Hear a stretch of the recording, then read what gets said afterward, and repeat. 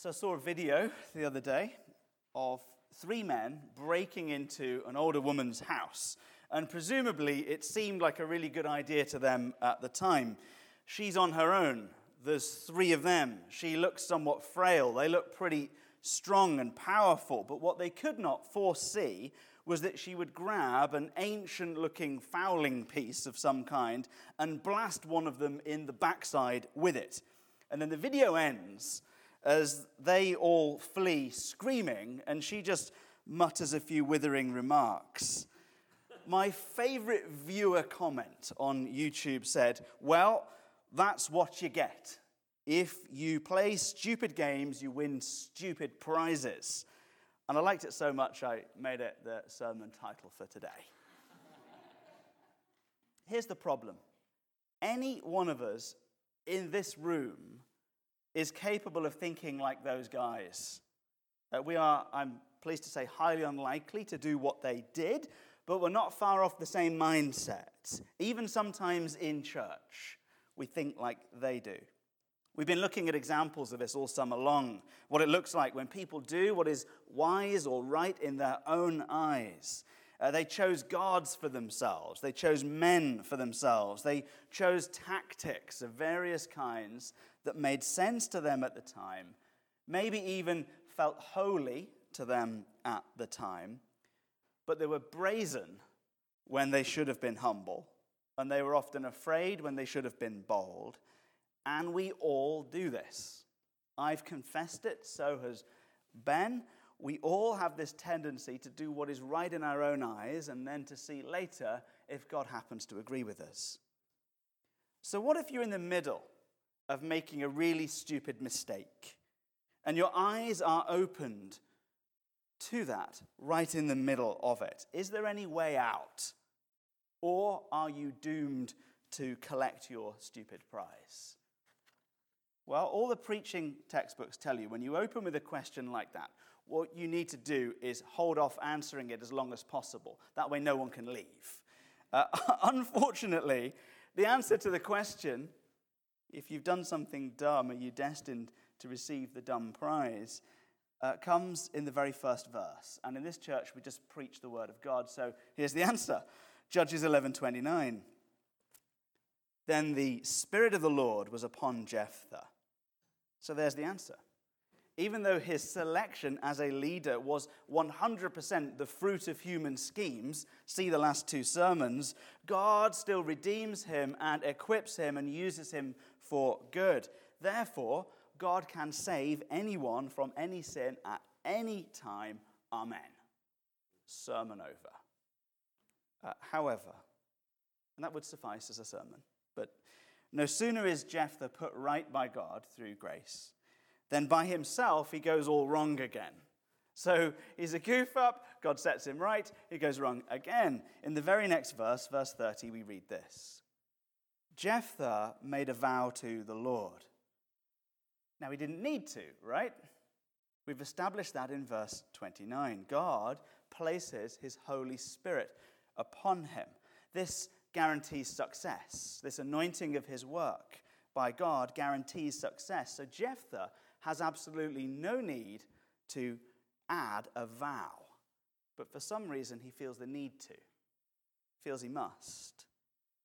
Perhaps it just felt to him, I'm speculating, that it would be holier if he made a vow.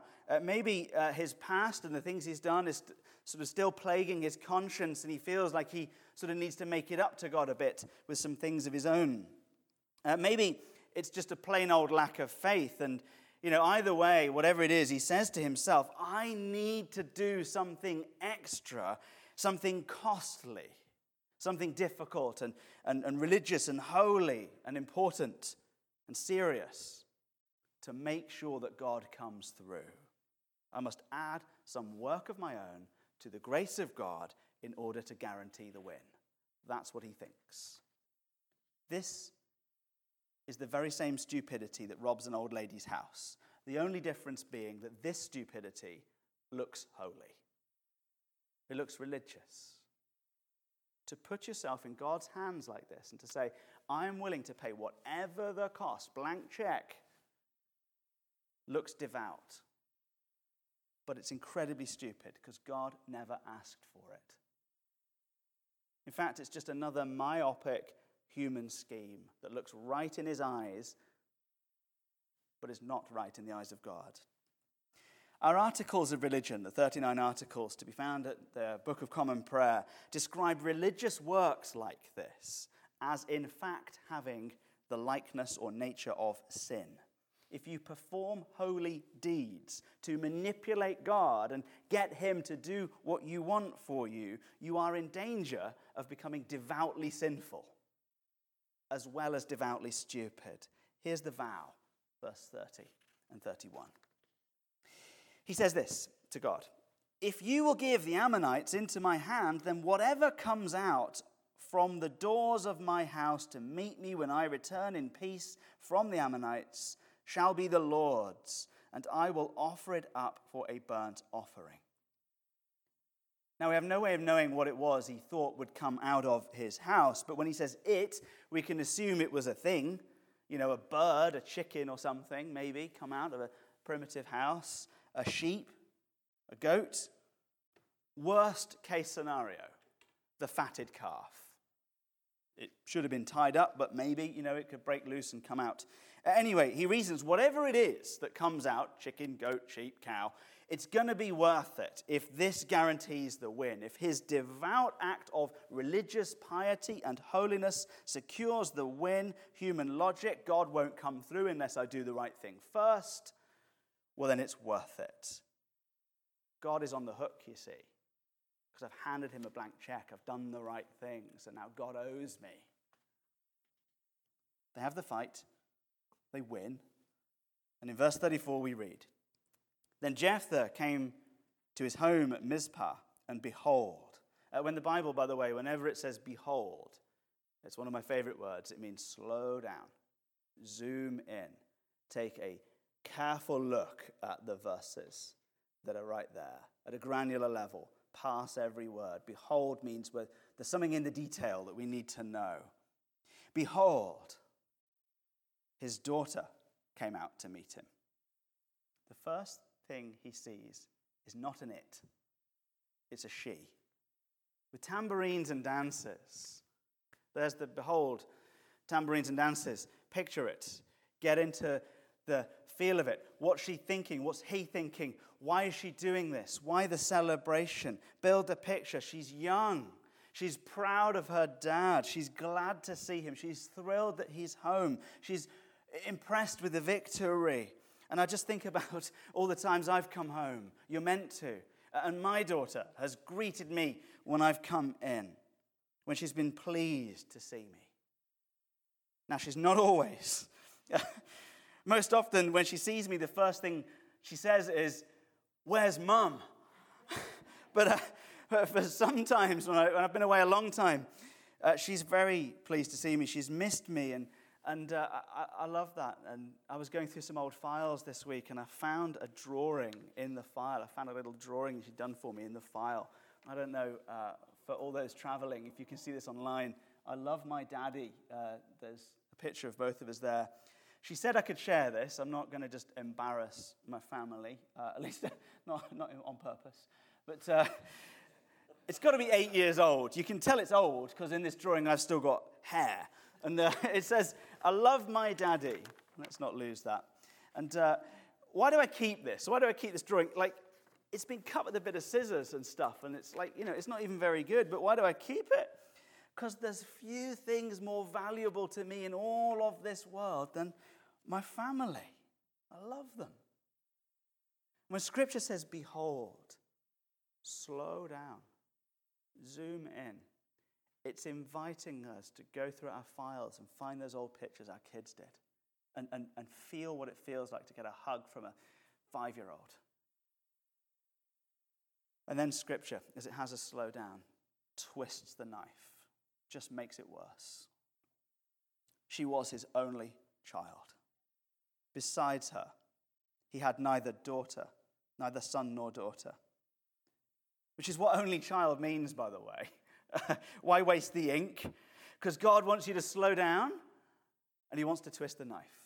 He wants you to feel how awful this is. He wants you to see the cost and feel the cost and see how deadly the prize of stupid schemes can really be.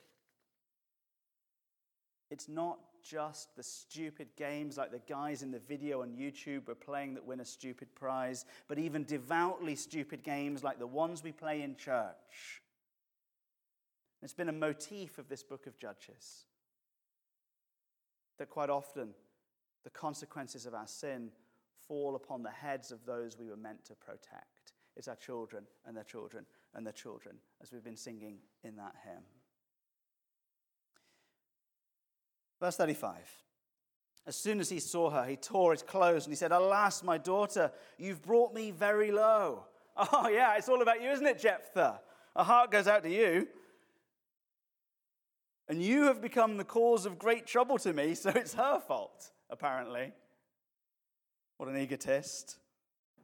For I have opened my mouth to the Lord. Bit of honesty now. It was in fact me that got us into this mess. And I cannot take back my vow. More devout stupidity. Jephthah reasons, from what he can see of God, that it would be sinful of him to renege on his vow. Is it true? Is he correct? When you've played a sinful game, are you doomed to receive the sinful prize? Well, let's use some human logic first. He's good at scheming. That's his forte. Scheme man. What if he traded himself? That's an option. What if he offered someone else? What if he said, "There's this bloke down the pub that I don't really like. God, can you take him instead?" What if he just flat out lied to God and said, "Nope, never saw her. First thing I saw when I came home was a flower. You can have that, God." But he doesn't. What if he did some theology? It's a good place to be. What if he studied Israel's past and he said, "Well, look, God's people sinned when they chose me, and yet God rescued them from their sin nonetheless." What if he studied his own past? When it says in verse 3 that worthless fellows collected around him, that means he was just like the guys in the YouTube video. He was a gangster, the leader of the gang, a robber. What if he said, "I sinned before, I was a total mess, and yet God anointed me with his Spirit nonetheless. And therefore, now that I've sinned again, maybe God will rescue me again and preserve my daughter's life." What if he did some theology? Just in his head. What if he studied the Word of God? This idea that once you've made a mistake, you are doomed or destined to collect the stupid prize and suffer the consequences of your sin is exactly the kind of idea you will get into your head if you do not read this book. You won't find that idea in here. It's a long book with lots of complicated things to say and some very simple things also. You won't find that idea in here at all. Quite the opposite. We're told in verse 38, there's a 2-month hiatus while she mourns. And Kat and I were just wondering yesterday, what happened in that time? What did he do? Where did he go for 2 months? We don't know. No idea. Did he talk to anyone? Did anyone call him on his sin? Did anyone ask him to have a second think? Or were they all too afraid of this geezer? Did they just assume maybe that he was being really holy? Were they impressed by this vow and his willingness to see it through? Wow, look at him. He's really devout. He must really love God if he's willing to kill his daughter. Oh, wow, he must be a really holy dude. Was he isolated? Was he on his own? Was he preaching to himself from his own head? Was he giving doom oracles to himself and wallowing in it instead of sitting under the lively oracles of God and hearing from his friends about what this book says? I say to you, saints, collect around yourself valuable fellows. Collect around yourself those who love you enough to bring the word of God to bear on your life. And if they see you in the middle of a mistake, who will be willing to call you on that mistake and then, having done so, give you the good news. Who will correct your eyesight with the word of God. Get in a small group We've got 13 options in this church. Home groups, women's, men's, MOPS, MIPS, Blawnox, Longwood, children, youth, choir, and adult forum. Pick one. Pick two. Had he done that? Had Jephthah humbled himself and told his church of his stupid vow, told his friends of the mess he'd made, that he'd made a mistake, that he didn't know what to do, that he'd run out of schemes, that he'd put himself on the hook for something absolutely tragic, someone might have said to him, I got something. I've got an idea. Get a load of this. Leviticus 5. I'll edit for us because it's pretty long. If anyone utters with his lips a rash oath to do evil, when he realizes his guilt, that is to say his eyes are opened mid-stupid scheme, and confesses the sin he has committed, he shall bring to the Lord as his compensation a female from the flock, a lamb or a goat for a sin offering. But if he cannot afford a lamb, then he shall bring to the Lord 2 turtle doves or 2 pigeons. And the priest shall make atonement for him for his sin, and he shall be forgiven. 1. God will never hold you to keep a vow if to do so would be more evil than to break it. He's good. He isn't going to delight in something sinful like this. 2. If it looks like there's no way out, there is. There's always a way out. Always with God. Always. There is an escape from the consequences of our sin. He will always provide a way. And the irony here, of course, the horrible irony here, is that to get out of this trap, all he has to do is offer the thing he was hoping to get away with in the first place. A sheep or a goat. And if he can't afford it, then a bird. Amazing. If he knew the word, or if he just let a few people in who knew the word, he would have known he could keep his daughter and the cow. Could have had it all. The tragedy, you see, of Jephthah is not the vow. The tragedy is that he kept it. That's the tragedy. He refused the grace of God. It's the same for us. Just as Jephthah had available to him under the law a substitutionary sacrifice to bear the cost of his mistakes and to take away the sin and to set him free, so do we in Christ Jesus. Amplius. Far more. You could have gotten yourself into really deep trouble and still be set free by grace alone. Freedom is completely free. To prove just how infinite the free grace of freedom really is. In the end, it seems like Jephthah actually received it. This is wild. I'm thankful to Jenna Hughes and Chris Kahn for pointing this out. Ben and I, we prepared this series like 5 or 6 months ago, studied everything, spoke about it for an hour a week on the podcast, and completely missed an important point. But they saw it because you need to be in a small group. You can't see it all. Jephthah is commended in the New Testament as a good guy. Not because he did good, or was good, or thought good, clearly not, but simply because he had some faith. This is the good news. You can spend your whole life playing a devoutly stupid game, a devoutly sinful game. You can be absolutely committed to the full horrors of sin in all of its death and squalor for a very, very long time. And maybe even be playing multiple sinful games at once in different arenas of your life. And let everyone down around you. And at the same time, make everyone around you think that you're being holy. And yet, still avoid the penalty of your sin. When you stop trying to save yourself, and you receive the unlimited grace of Christ, who atones for you, and steps into your place, and sets you free through his life. That's the story of Jephthah. It could be our story. Let's pray. Jesus, thank you for this wild story and for its ending. And thank you for this book of Judges and the ending of this series. And Lord, as we wrestle with our own propensity to sin and sin again, and perhaps our propensity to try and look as though we're doing the opposite of that, I pray that we'd be a people who are willing just to lay that bare before you, and maybe even before a few trusted friends, and to receive a word of grace, a word of release. And as we come before your table, I thank you that you assure us in those lively tokens of bread and wine that we are recipients of such grace. In Jesus' name, amen.